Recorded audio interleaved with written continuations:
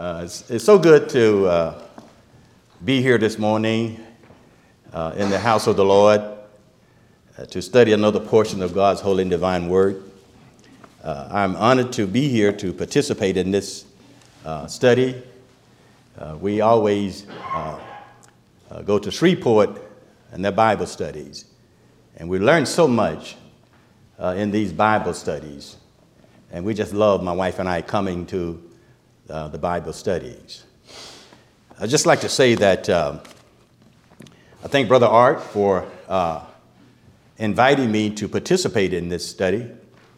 I remember the brother on yesterday, or the day before, he spoke of, he had heard about Brother Art a long time, and he had never met him, that the great work that he was doing in the kingdom of God. And when he met Brother Art, that he met a man of color. Well, in our meeting, Brother Art, we had a different experience. I never told Brother Art this before. We were living in Fort Lauderdale, and my name was in the church directory for the contact of the church there. And Brother Art called, and I wasn't home. He left a message inquiring about the church, and when I got home, Sandra told me, said, so this white brother just called looking for the church. I said, oh, okay. And so I got in touch with Brother Art, and I talked to him, and I thought I was talking to a white brother also. and I made an arrangement to pick him up at his hotel when he got in town, and we were shocked that he wasn't a white brother. But we love Brother Art, and we thank God for Brother Gay as well that invited us here to participate in this study. The Bible teaches us in the book of Isaiah chapter 40 and verse 7, says the grass withered and the flower was faded. And some translations say the Spirit of God, and some say the breath of God bloweth upon it. And it says, surely people is grass. And what Isaiah is saying is that just like the grass withered and just like the flowers faded, it says we one day will do the same. But in that very next verse, he repeats it again. He says that the grass withered in Isaiah 40 and verse 8, and the flowers faded. But the word of our Lord endures forever. And that's what we hope to study this morning, is from the word of God. The Bible teaches us in the book of Jeremiah chapter 10 and verse 23. Jeremiah says, O Lord, I know that the way of man is not in himself, for it's not in man that walketh that can direct his steps. And so we all need guidance, and God has given it to us in his word. The Bible teaches us in the book of 1 Peter chapter 4 and verse 11. Say, if any man speak, let him speak as the oracles of God. If any minister, let him do it with the ability which God has given, that God in all things, through Jesus Christ, may be glorified, dominion forever and ever. Amen.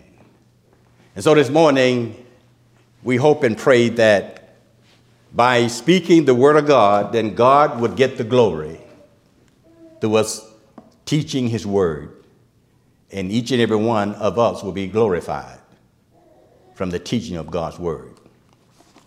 And I found out also that we as humans can only speak 150 correct words a minute.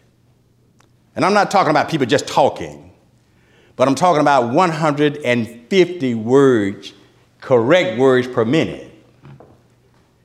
And our mind can process and digest 250 words per minute. And what that means is that when we are talking, if I'm not saying anything that's impactful to you, our mind has a tendency to leave this building and go somewhere else while I'm talking. And when it comes back, if I'm still not saying anything that's impactful, the mind suggests to the body, go to sleep. And so I hope that this is not the case this morning. And it's not that you don't love me if you go to sleep on me, or you being disrespectful if you go to sleep on me. It's just this powerful mind that God has given us. We all have this tendency. So I hope this morning that I will be saying something from the Word of God that will be impactful to all of us. Now, I have some questions that Brother Art sent to me, and he asked me to expound upon these concerning the hope of our salvation. It says, what is the definition of hope in the Bible? What are we hoping for in this life? How do we secure the hope in Scripture? And what's the special assurance that's provided through the hope we have in Christ? And how do we know if it's not in vain like other human hope on earth? And what do we learn about the hope that we have both present and future? And through this study, I hope to answer these questions that he's provided to me. I want to start off first with the book of Matthew chapter 5 and verse 12. And this is Jesus speaking and teaching on the mountain. We call these scripture the Beatitude. And Jesus is teaching, and this is what he says in verse 12. It says, rejoice and be exceedingly glad, for great is your reward in heaven. It says, so prosecuted the prophets which were before you. And Strong's said that rejoicing is to skip like a child.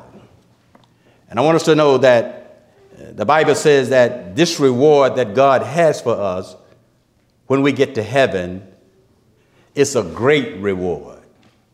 Not a small reward, but a great reward. And that's one of our hopes one day is to get to heaven.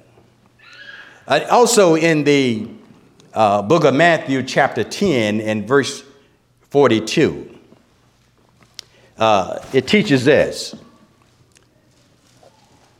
And this is the act of giving and the receiving of a reward. In this book of Matthew chapter 10 and verse 42. Notice what the Bible says here. In this act of giving and receiving, the Bible says that, and whosoever shall give to drink unto one of these little ones a cup of cold water, only in the name of a disciple, verily I say unto you, he shall in no wise lose his reward. Our God and Father in heaven is talking about one of the smallest acts of kindness. It's where we can offer a disciple of Christ a cup of cold water. God recognizes all good deeds. And I was speaking to Brother Cunningham, and we were talking about the reward that we have in heaven. He asked me to consider this scripture in the lesson. It comes from the book of Matthew chapter 16 and verse 27. When you talk about rewards. And that passage of scripture is talking about desserts. Not food now. But it's talking about a person that has deserted Christ. Have you heard the term of, I can't believe this person deserted their country? It's speaking of deserts in this term. And notice what Jesus had to say about this verse in the book of Matthew chapter 16. Notice what it says. He says that, "For the Son of Man shall come in glory of his Father with his angels, and then he shall reward every man according to his works." That's what Jesus says. And I want us to consider two Greek words when we talk about rewards. The first one is mistio. And we find that in Matthew chapter 5 and verse 12 and Matthew 10 and 42. This is the act of paying for a service in mistio. And the other one is apodidomi. This is the one that's a pay for punishment. And I remember when I was in my home studying for this lesson, and I was in the other room, and I was trying to learn how to pronounce these Greek words. And I had the door closed, and I was speaking these words out loud, and Sandra said, "What's going on in there?" I said, "I'm speaking Greek." And so, these are the things that we learned about the Word of God. But what I want us to notice is that Jesus speaks about this reward. Every man will be rewarded for what he has done. But I want us to notice what he says in Matthew chapter 16 and verse 26. And he's talking about a person that in the last days that would desert himself and try to save himself, how that he would lose his life. And notice what the Bible says in Matthew chapter 16 and verse 26. He said, "For what if a man profited, if he shall gain the whole world and lose his own soul? Or what shall a man give in exchange for it?" Brothers, sisters, and friends, there are some things in this life that we can lose and is of no value to us. There's some things in this life that we can break and we can repair it. God has only given us one soul. And if we lose the only soul that we have, that's a loss that we can never recover from.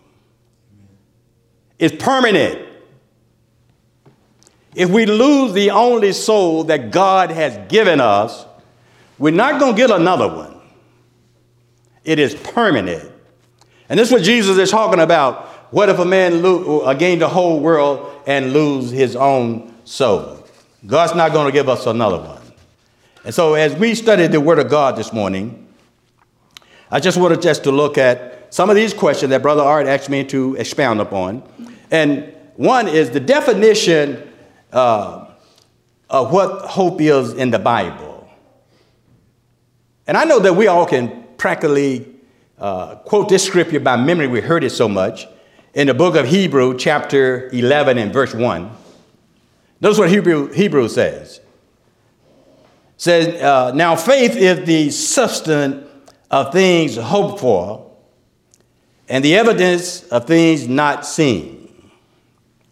The old meaning of substance, the Greek word is hypostasis, which means is to stand under.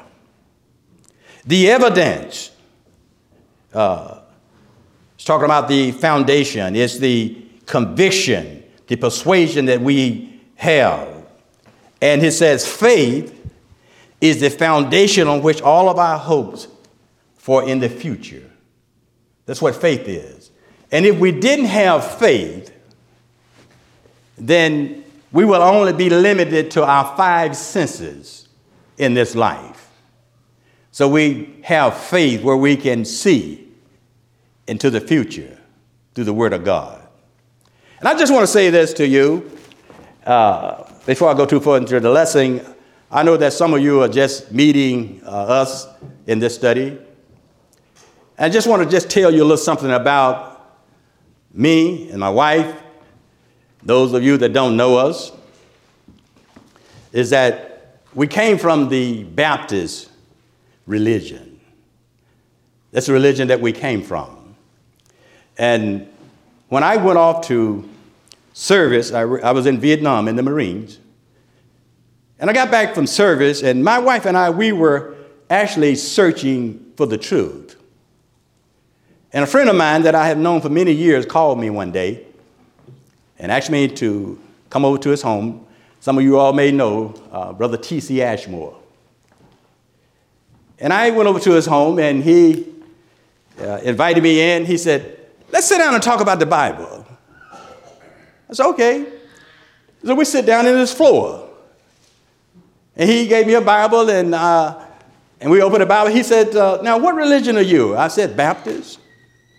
He said, can you show me that in the Bible? I said, yeah. And I started to fumble in the Bible to the point I said, I can't find it. He said, I know, because it's not in there. And so he went through a series of scripture with me, and I went back home, and he invited Sandra and I to worship service. You have to understand, coming from the Baptist faith, the Baptist is all about show and tell. You got these people with the fancy cars and the hats on and the fancy clothes, you know, and you walk into the building, you walk into the red carpet, and you have the ushers that's seating you. You got the preacher with the robe on, and you got the choir up there, and then you got the piano and the drums. This is the environment that we came from when he invited us to come to worship service in Memphis, Tennessee. We went to the Church of Christ there, and when we got there, this building that he took us to was a shack. It had been raining that day, and I walk in, and they had this bucket in the floor that was catching a leak from the roof there from raining. And I looked down, and you could see the ground. It had cracks in the floors. I looked at the preacher. He didn't have a robe on. There was no choir there. There was no music in there. And I'm saying, what has Brother Ashmore got us into? Coming to this place. The brother's name is Brother Harris, Willie Harris. But when he got up and started to preach in the gospel, I had my Bible with me. And I was going to the scripture with him, and he was preaching the gospel of Christ that day. And he got to the plan of salvation, the one that you saw Brother Gay put on the board. I had never seen that before in my life. And after the service, I asked him, I said, what must I do to be saved? And he asked me, he said, do you believe that Jesus Christ is the Son of God? I said, yeah, I believe that. He said, do you believe that God raised him from the dead? I said, yes. He said, then you need to be baptized. I said, I've already been baptized. He said, but that baptism didn't put you in Christ. I started thinking about that. Well, I knew it was the truth that we had heard. And so on our way home, I told my wife, Sandra, I said, I'm going to go back next Sunday. I'm going to obey the gospel. I was 27 years old. Sandra said, well, I'm going back to my home church. And that's what we were doing when we went to church. We didn't go every Sunday, but whenever we went, she would go to her church she was brought up in, and I would go to the church that I was brought up in. And so I went back that next Lord's Day and was baptized for the remission of my sins. And they gave me this little pamphlet on baptism. It's where you're going if you're not baptized into Christ. And I gave that book to Sandra, and she read it. And the next Lord's Day, she came back. She said, I could see what the preacher was preaching when I went back to my home congregation I was a member of. And she told them, she said, I want to get baptized today. And the baptism wasn't working. Sandra said, somebody's going to baptize me today. And we had to take her to another congregation, Brother B.B. Kaysen, if any of you all know Brother B.B. Kaysen, that had passed on. We went over to that congregation. And so Sandra was baptized for the remission of her sins. And that's how we started our Christian life. And what I want you to know is this, is that I got a job with Exxon.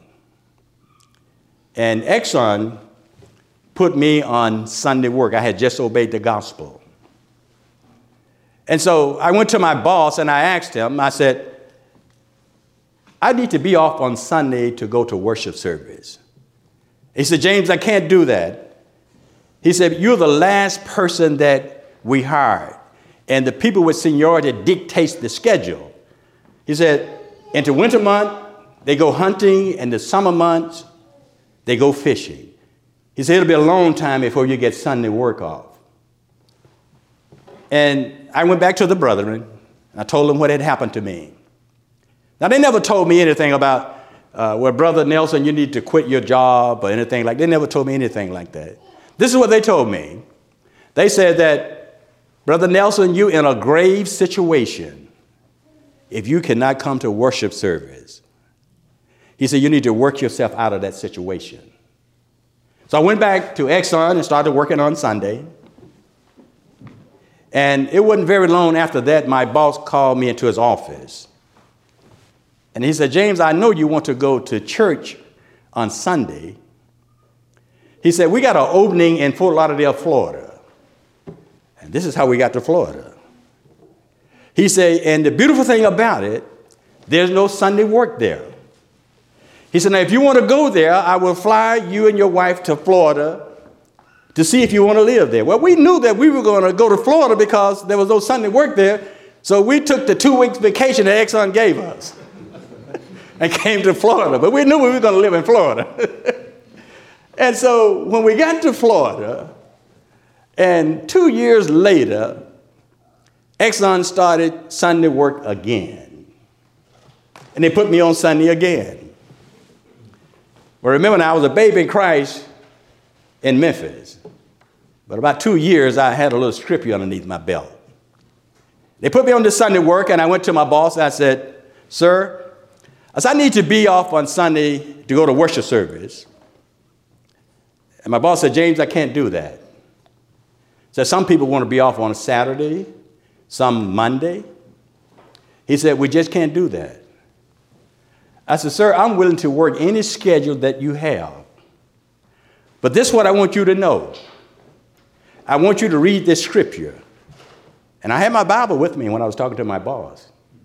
I opened that Bible up and I took him to Hebrew 10 and 25. I said, the Bible tells me not to forsake the assembly.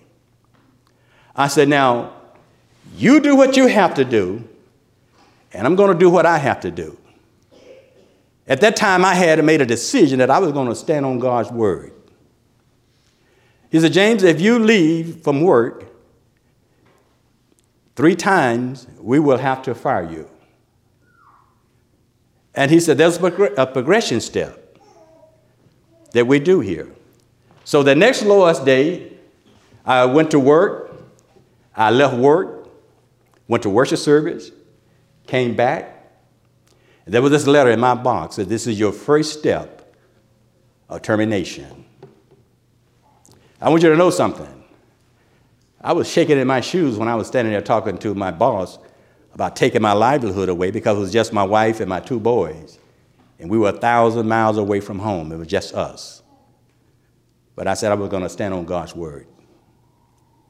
So the next Lord's Day, I went to work, left work, went to worship service. That Monday, the second letter in my box. This is your second step of being fired. The next Lord's Day, I went to work. I left work. And that Monday, I just knew, I said, this is it. They're going to fire me. I walked in, and my coworkers said, James, take a look at the board. I said, what? I said, look at the board. I turned around and looked. They had all X's on Sunday, said no Sunday work. Exxon shut down Sunday work, one of the largest companies in the world. I'm telling you that when we put our hope and trust in God, he will fight your battle. I like to tell that story because God showed up in a big way for us. And that's what we're talking about, the hope of our salvation this morning. As we talk about the hope of our salvation, the question is, what are we hoping for in this life? I hope that we all are hoping to go to heaven one day. Now, no, we don't want to go today, do we? We just want to wait and go another time. But you see, we all are hoping to go to heaven one day. This is our hope and our salvation. And the question is, how do we secure this hope in Scripture? I believe this hope starts with the book of Galatians, chapter 3, and verse 26 and 27. Our eternal hope starts there. The Bible says, for we are all the children of God by faith in Christ Jesus. For as many as of you have been baptized into Christ, have put on Christ. That's where we put him on, in the watery grave of baptism. This is where our hope in Christ starts, brothers and sisters and friends. And these are some scriptures what do we learn about the hope that we have in both the present and the future? And Brother Art gave me several other scriptures to take a look at, and I'm just going to give them, but I'm not going to expound upon them. But one is the book of Romans chapter 12 and verse 12, Romans 15 chapter 4 and verse 13, and Romans 8, 20 and 25. And I told him, I said, well, I'll just expound upon the book of Acts chapter 26 and verse 6 and 7. I want us to take a look at that one, the book of Acts chapter 26.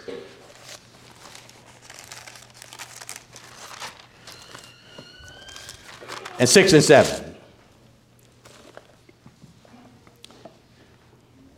The Apostle Paul is standing before King Agrippa, being accused of breaking the Jewish law. I want us to understand what Paul is saying here. Paul had not broke the Jewish law. Paul was reared up in one of the strictest sects of the Jewish people, the Pharisees. And he knew the law. And King Agrippa knew the law. But that is not what he was being accused of, is breaking the Jewish law. This is what he was being accused of. In verse 6, Paul said, and now I stand and I am judged for the hope of the promise made of God unto our fathers. So that's what he said. He said, unto which promise are 12 tribes, instantly serving God day and night, hope to come. For which sake, King Agrippa, I am accused of the Jews. The Apostle Paul was being accused of this hope that he was espousing for his brethren of the 12 tribes of Israel. God had promised that he would bless these 12 tribes. And that's what God promised Paul. And notice what, in this passage of scripture, the Apostle Paul was of the tribe of Benjamin. John the Baptist was of the tribe of Levi. Joseph and Mary was of the tribe of Judah. Anna was of the tribe of Asher. And we see that in Luke 2 and 36, and on and on and on. But this is what the Apostle Paul was standing and accused of the hope that he was espousing. And the thing about this is this hope that Paul was espousing upon, this hope had extended all the way through the Jewish scriptures. It goes all the way back to Genesis. And I'll just go back there if you want to take a look at the book of Genesis. And we'll see that Genesis, I believe, is chapter 22, I believe. Look at my notes here. Genesis chapter 22 and 18. This is God making a promise to Abraham. Genesis chapter 22 and verse 18. He says, "And in thy seed shall all the nation of the earth be blessed, because thou hast obeyed my voice." Brothers, sisters, and friends, that hope extended all the way to us. The promise that God made to Abraham. This is the hope of our salvation that we're talking about this morning. And another one is how can we make sure of this hope of our salvation? I believe that when Jesus was teaching on the Mount, he covered that in the Beatitudes. Notice what he says in the Beatitudes as he was teaching. In the book of Matthew chapter 5 and verse 3, notice what Jesus says. He says, "Blessed are the poor in spirit, for theirs is the kingdom of heaven." And that poor in spirit is the humble spirit. Not the haughty spirit, but the humble spirit. It also says in verse 4, "Blessed are they that mourn." I want us to know this morning that all mourners are not blessed. He's talking about what is meant here is the mourning over our sinfulness. That's what Jesus is talking about. The Bible tells us that there is a sorrow in this life that actually leadeth to death. And we see this in the book of 2 Corinthians. We're turning there. The book of 2 Corinthians chapter 7. And look at these passages of scriptures. Book of 2 Corinthians chapter 7 and verse 10.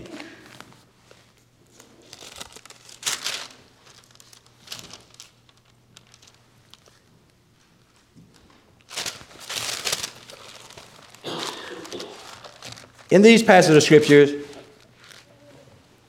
the Bible says, "For godly sorrow worketh repentance to salvation, not to be repented of." This is the godly sorrow that the Bible is speaking of, is blessed are those that mourn. But notice what it says.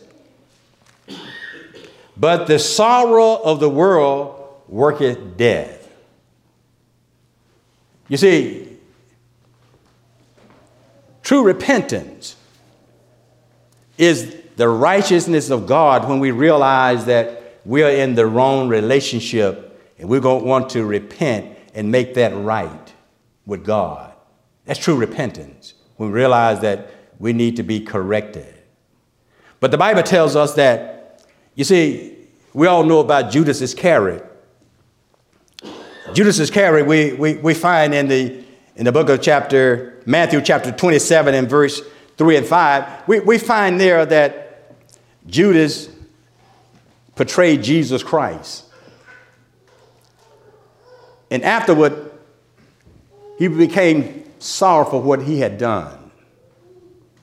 And he tried to give the money back. But the Bible tells us that those Pharisees refused to take it.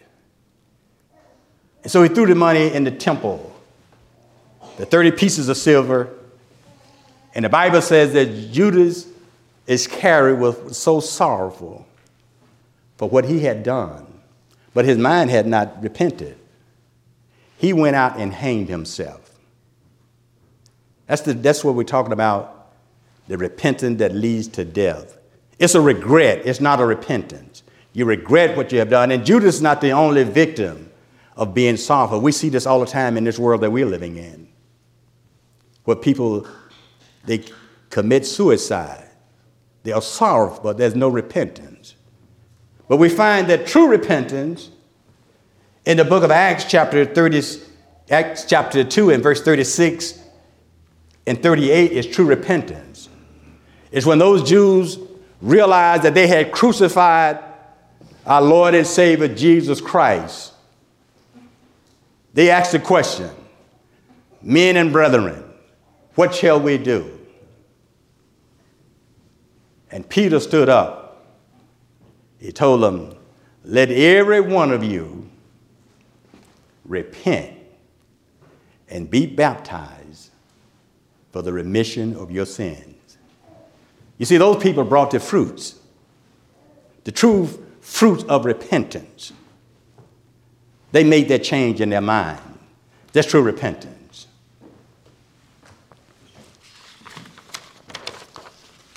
Notice, we go back to Matthew chapter 5, and how can we secure this hope of our salvation? Matthew chapter 5 and verse 5, Jesus teaching, he says, blessed are the meek, for they shall inherit the earth. It's talking about the mild, the gentle. And some of us has been in these studies, we've talked about the spirit that we should have, the gentle spirit, being mild. Not the proud spirit, but a mild and gentle spirit. And notice what the Bible says, blessed are the meek, for they shall inherit the earth. A lot of people think that the Bible is talking about this earth. You know, and I have some family people that believe that this earth will be replenished one day and people will be without sin. No. The Bible is talking about the Messiah kingdom, the type of, you remember, Canaan was a type heaven. When the Bible says the earth is talking about the heavenly earth, not this earth that we live in and so richly enjoy today, because if we look at the Bible, and I won't go to these scriptures, but in 2 Peter 3, 1 through 18, and 2 Peter 3, 11 and 15, we see that this earth that we live in right now one day will be dissolved. It will be no more. So Christ is not going to come back here. This earth one day will be gone. The Bible says in Matthew 5 and verse 6, says, blessed are they which do hunger and thirst after righteousness, for they shall be filled. This word hunger is a felt want.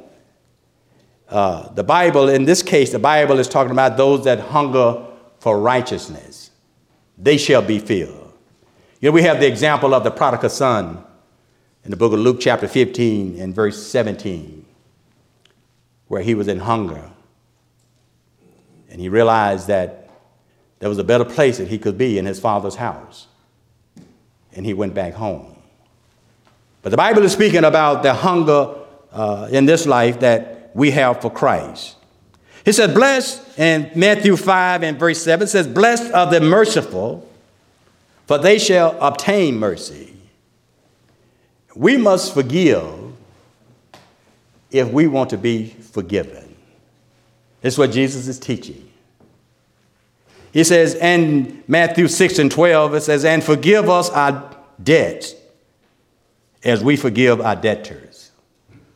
Brothers and sisters, we're asking for forgiveness all the time from our Father in heaven. So we have to have the spirit of forgiveness. And I know that sometimes we say that, well, I'll forgive you this time, but if you do that again, I'm not going to forgive you.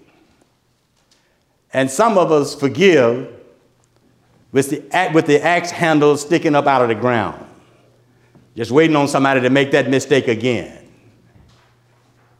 But the Bible tells us that if we want forgiveness, if we want mercy, then we have to show mercy. The Bible also teaches in the book of Matthew chapter 5 and verse 8, if we want to secure our hope by salvation. It said, blessed are the pure in heart, for they shall see God. The Jews under the Pharisees' teaching, they cared little for the state of the heart. It was the outside appearance what they cared for. The Bible tells us that Jesus, however, demands that the mind, the heart, shall be purified. A pure heart begets a pure life, and an impure heart, a corrupt life. The Bible says, blessed are the pure in heart, for they shall see God. Not with our natural eye that we see God, but with our spiritual vision. That's how we see God. In Matthew 5 and verse 9, the Bible says, blessed are the peacemakers, for they shall be called the children of God. In the name of the Prince of Peace, Jesus Christ, we as children of God, we go forth proclaiming peace and goodwill among mankind. And Jesus Christ is the great peacemaker. In Matthew 5 and verse 10, the Bible says, blessed are they which are persecuted for righteousness' sake, for theirs is the kingdom of heaven. The Jews expected a conquering kingdom, and his citizens be lords among the nation.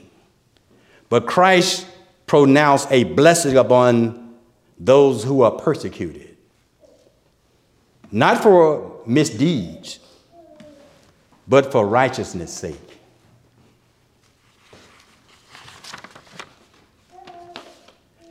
In the book of Matthew chapter 5 and verse 11, the Bible says, blessed are ye when men shall revile you. That word revile means to treat you unpleasant or to be nasty toward you.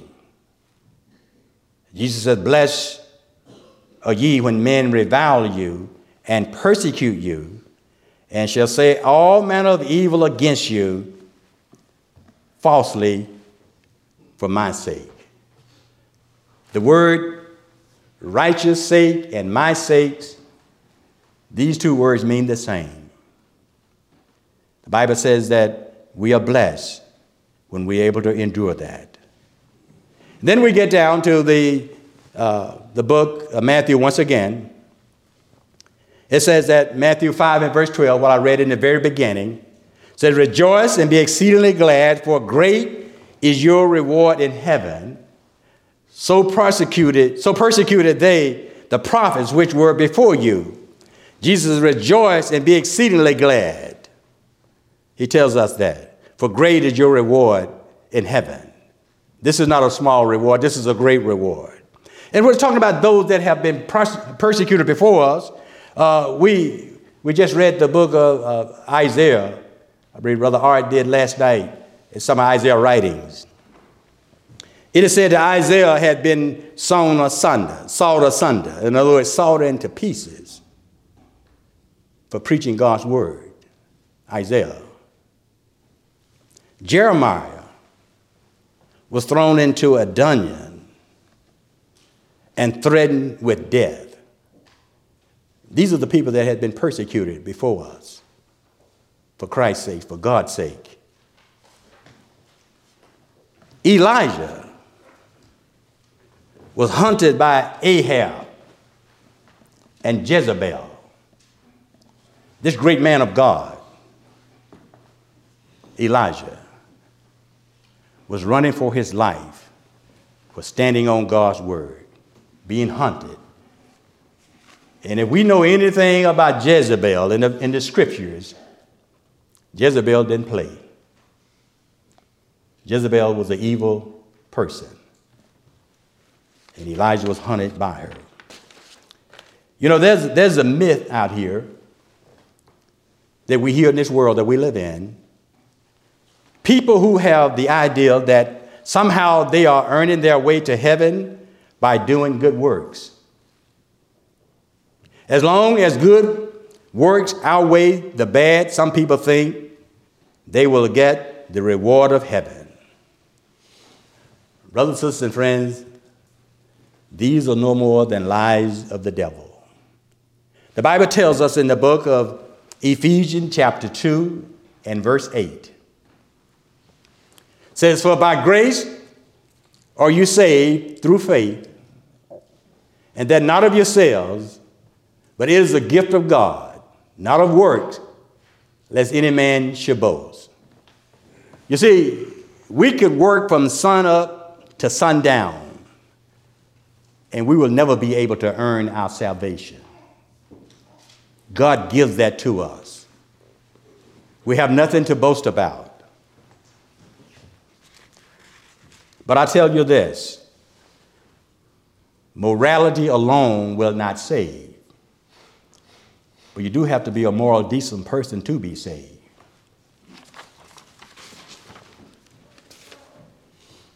In the hope of our salvation, the meaning is the meaning of deliverance. It's from sin and its consequences.